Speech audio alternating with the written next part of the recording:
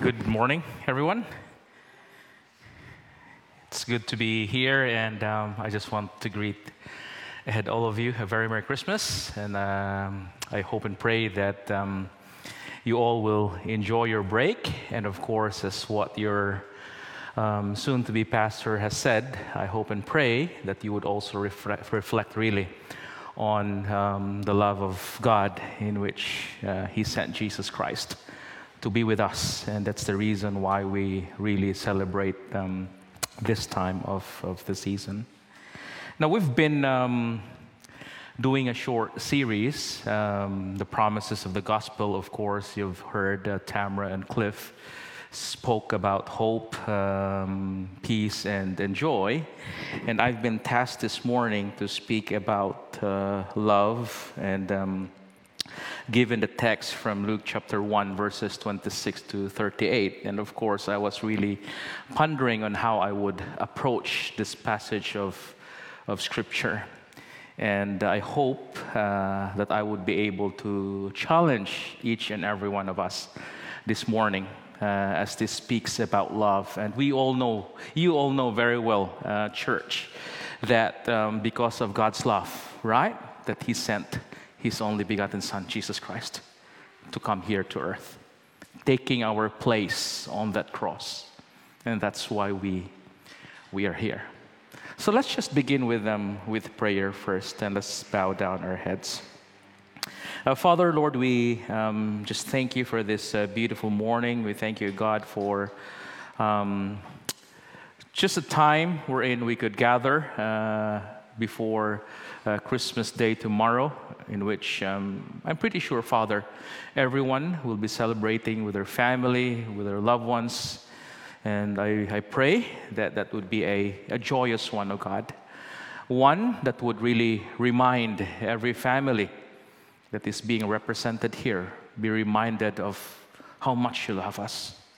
And because of that love, Father, you sacrificed your only begotten Son. And today, as we look to thy word, I pray that you will be with me, give me the words to speak. Just give me boldness and courage. Thank you for the forgiveness of sins, Father, that I'm able to stand here to be able to edify thy people. Just hide me behind thy cross once again and take away the uneasiness, the fear of God. Help me, help each and every one of us, not just to be hearers of thy word, but doers of it. Amen and amen.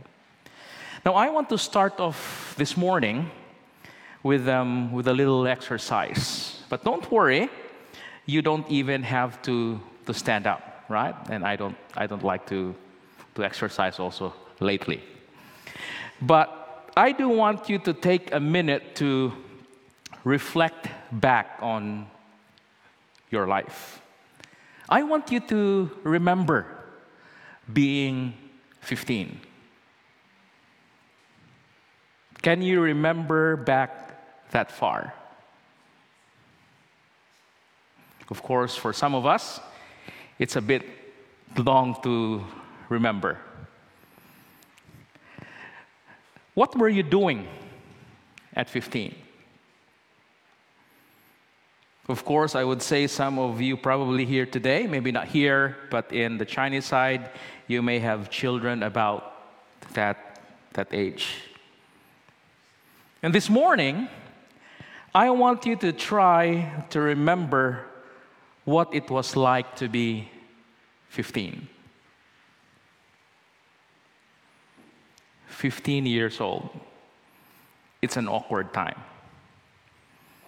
Your body is somewhere between childhood and adulthood, I would say. Hormones are doing all sorts of weird things to your body, to your voice, probably for the boys here. And there is that great race to grow up. Still, at 15, you're not old enough to drive, even though you want to drive already. At 15, there are a lot of things that you are not allowed to do.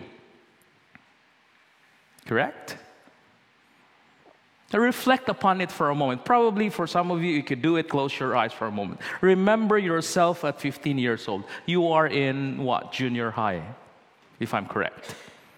Interested in things 15-year-olds are interested in.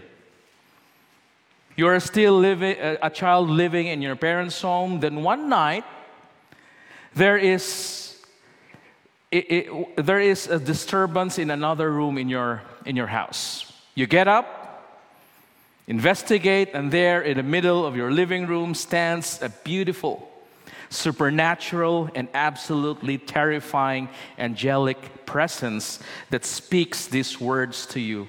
Greetings, favored one. The Lord is with you. And at 15 years old, what would you do?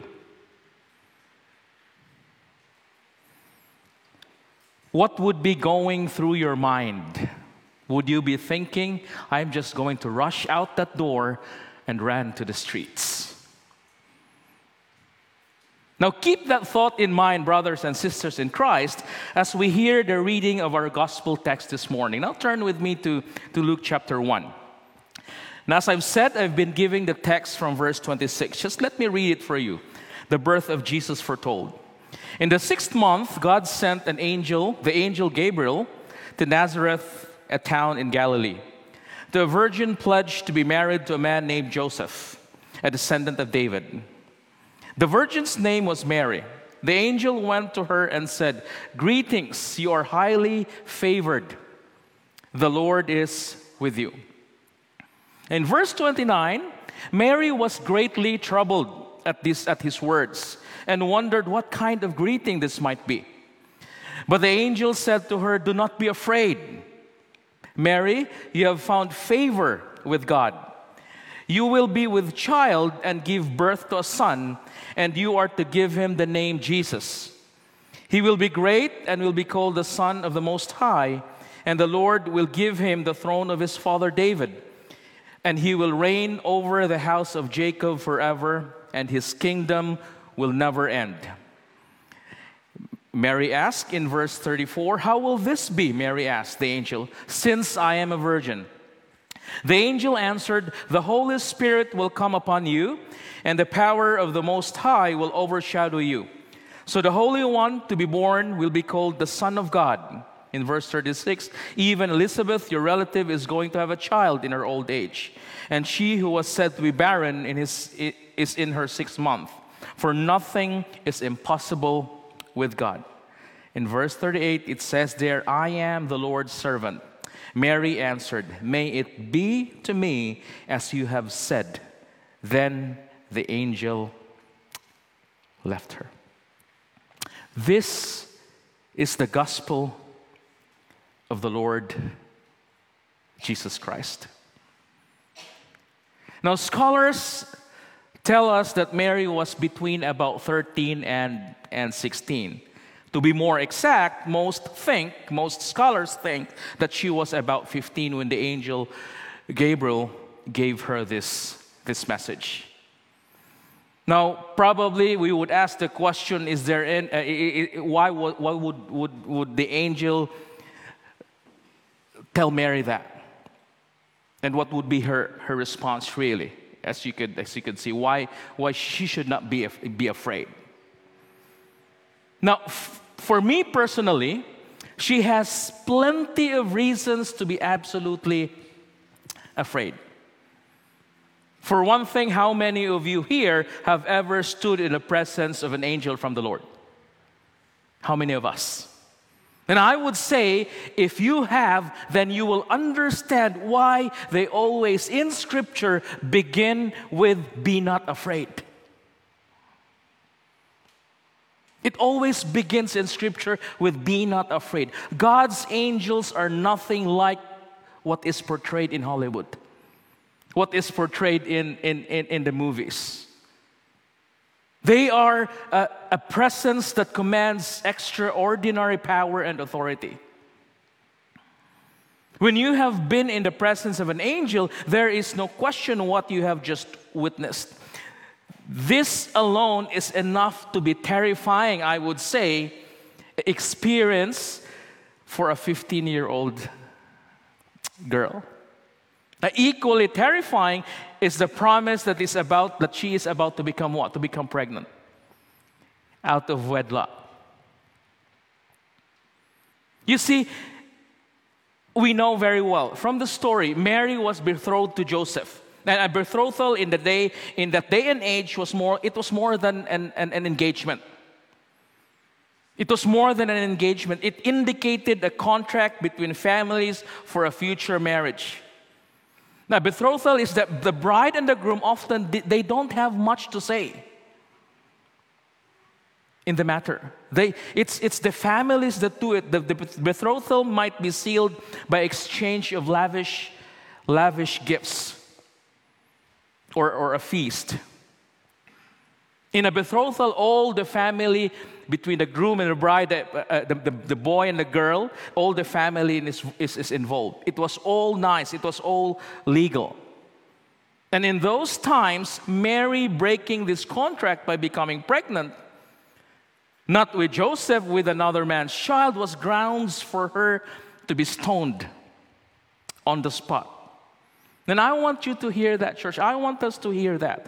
Joseph, I would say he's a good man, but Joseph could have killed her for what this angel, for what Gabriel was proposing to her.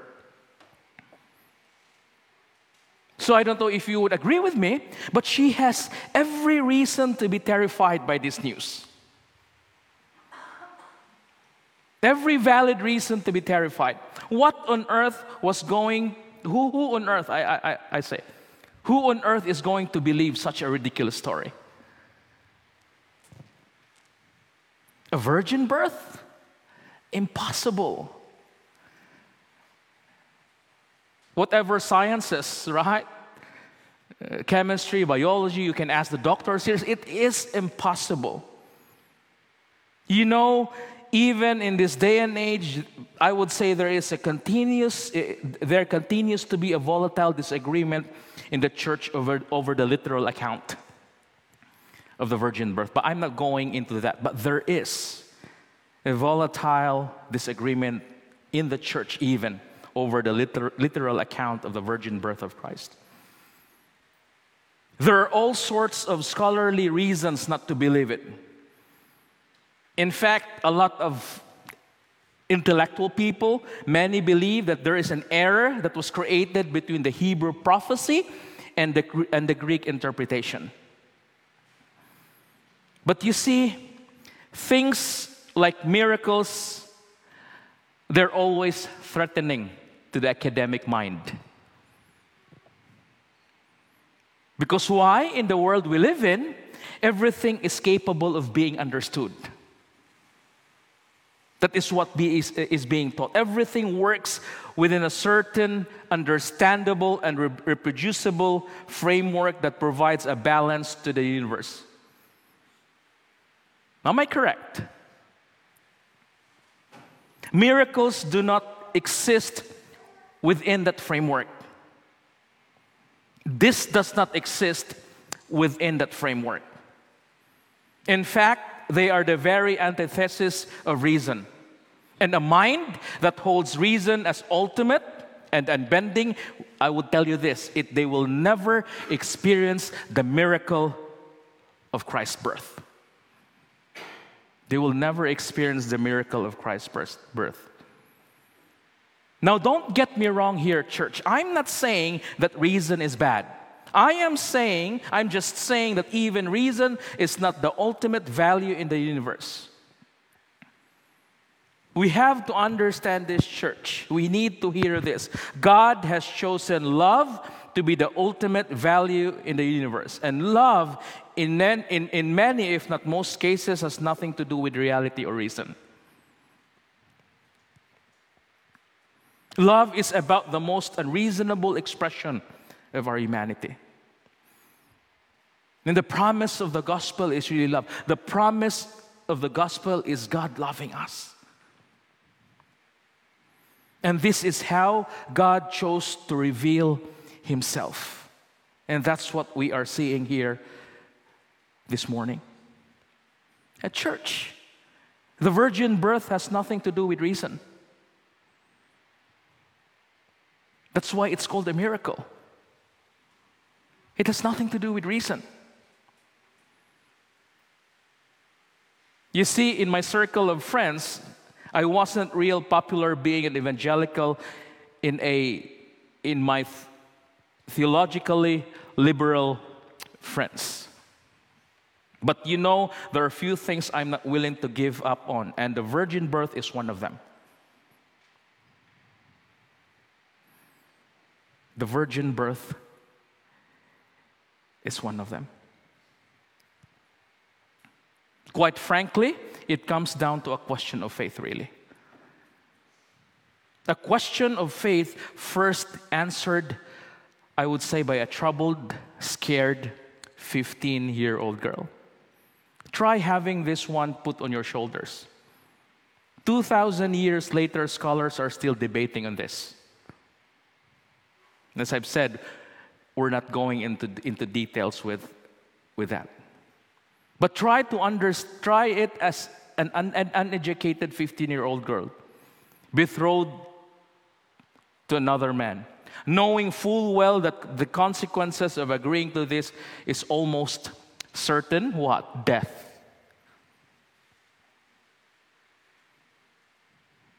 You see, church, as we celebrate Christmas, there is a dose of reality here. There is no Santa Claus. There is no reindeer. There is no lechon, there is no turkey or whatever you are preparing, really. This is life and death stuff for Mary. This is anything but a happy holidays for Mary. Now, right along at the start of this message, I have been asking you to imagine yourself at 15. Who you were, what were you doing, what did your life look like? Can you remember? Now imagine this angel standing before you, asking you to bring the hope of the entire earth into the world. Imagine this.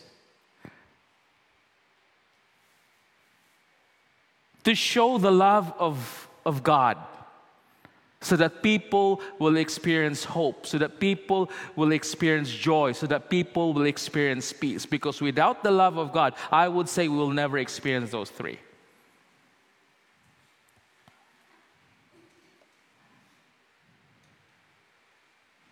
And you know that the consequences will certainly mean being ostracized from your family.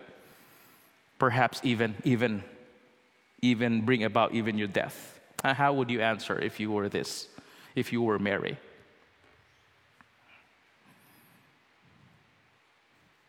How would you answer? Would you find yourself questioning if this was possible? Would you find yourself asking why God would choose you to be the instrument of salvation for the world?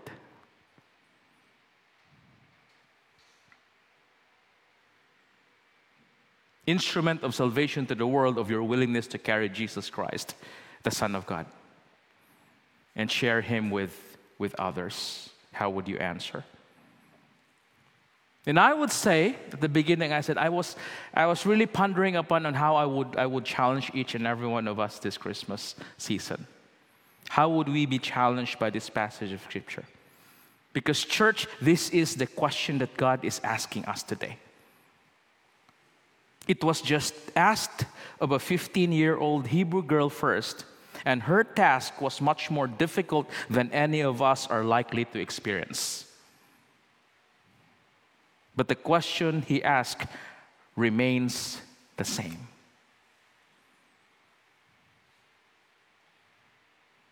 Think about it. God has been asking people to share His Son for 2,000 over years now. It started with Mary. God has been asking so much of us, Christians particularly, those of us who believe in Jesus Christ, to share the love of Christ. It started with Mary, and yes, the consequences for her were far more extreme than anything you or I could ever suffer.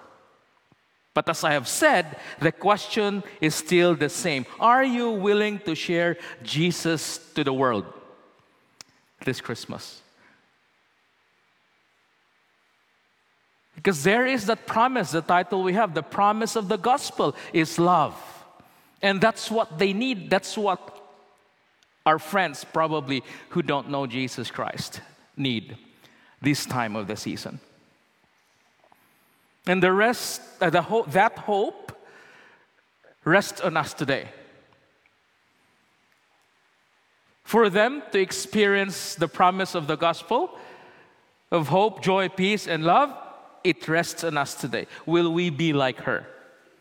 Will we give birth to Christ in our actions and thoughts and deeds? Will we obey the Lord? Will we share Christ with the world?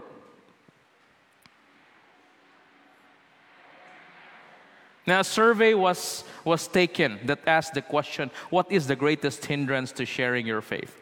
And the largest group were the 51% whose biggest problem was fear on how others would react. Why? Because no one likes to be rejected. I don't like to. Because no one likes to be rejected. Sure, there is some risk, but the stakes we gamble in sharing our faith, our hope, our salvation is nothing compared to what God asked of Mary here in our text today. In sharing Christ, Mary risked being shunned, beaten, and a public stoning. In sharing Christ, we risk upsetting someone or being embarrassed. That's very far, comparatively.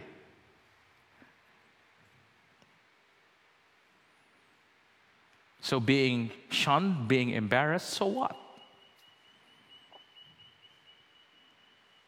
But I say this, church, I thank God that there was someone willing to take this risk for my sake. Thank God for my parents who set the example for me, though I didn't follow really. It was my kids who followed, who has seen it. But I thank my parents for that.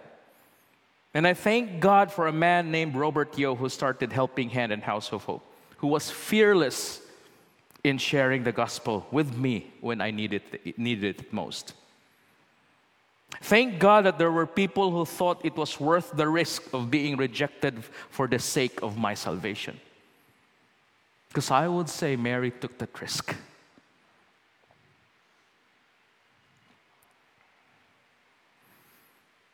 I thank God that there were brothers in House of Hope who was fearless to share the gospel to me. The promise of the gospel that is love. Because if not, I would be dead or in jail by now on the path that I was on.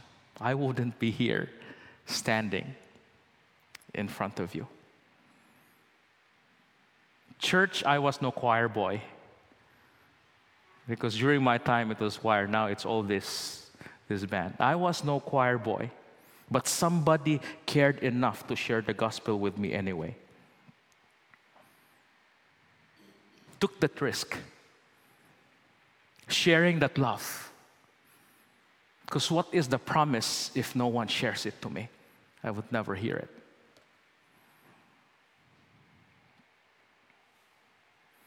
And I would ask the question, how about you? Who was willing to take that risk for you? Someone did, I would say. Because you are here today. Someone did. There are people here who have been Christians their whole lives. And there are people here who are here still trying to figure this whole thing out.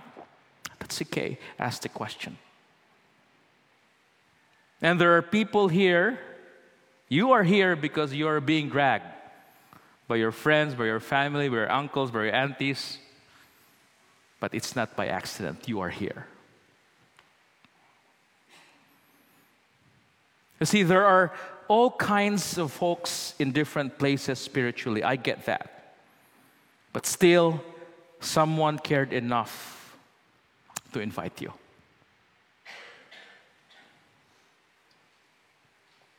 And that is not an accident. For the last 2,000 years, that is how the gospel has been shared. One person to another. Starting with a 15-year-old girl on the other side of the world who spoke the words. Listen to what Mary said. I am the Lord's servant. May it be to me as you have said. And what a wonderful response.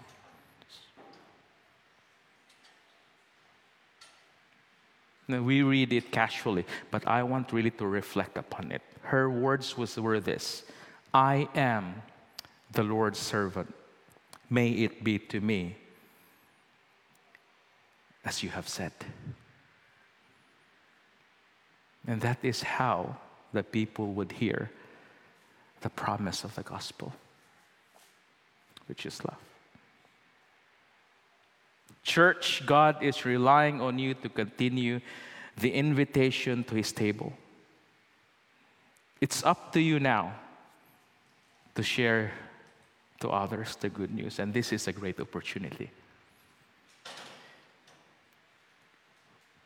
With all the busyness, with all the gifts, I'm not saying it's wrong, okay? But there's a dose of reality here, really, if we compare it. I get it. We know there are 1,001 reasons each and every one of us can come up with on how someone else is better qualified, and maybe that is reasonable. Right? We could just always say, oh, Cliff, Rachel, the deacons, they can do it better than me.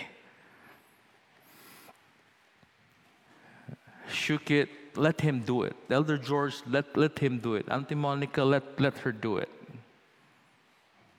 We can have all the reasons. But look who God chose to be the example.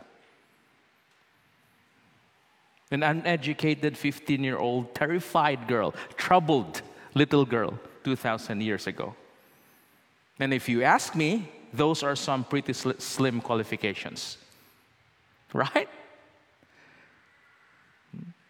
It's just amazing who God chooses. Nowadays, we choose people, we always have a list of what have they done, what all this and that. But I would say, look what God has accomplished through Mary, because of the willingness of Mary also. Because she was willing. I want you to hear that. She was willing. You know, I think that most folks are afraid that they will do or say something wrong, and therefore they don't even try. Right? I might say something wrong. In fact, I was encouraged by Rachel sharing her story here of her teaching in Sunday school. One of her experiences was being humbled of sharing the wrong thing, and the students, the young kids, correct her. Right. But listen, church, it's not about you. It's about the Spirit working through you. Because it's not about Mary, but she was just willing. You just have to be willing. God needs you. And each and every one of us here, without excuse, our call to share Christ is the same. The promise of the gospel is love. But how can people receive this promise, really, if we don't do our part? Do you care enough about the people around you to respond like Mary?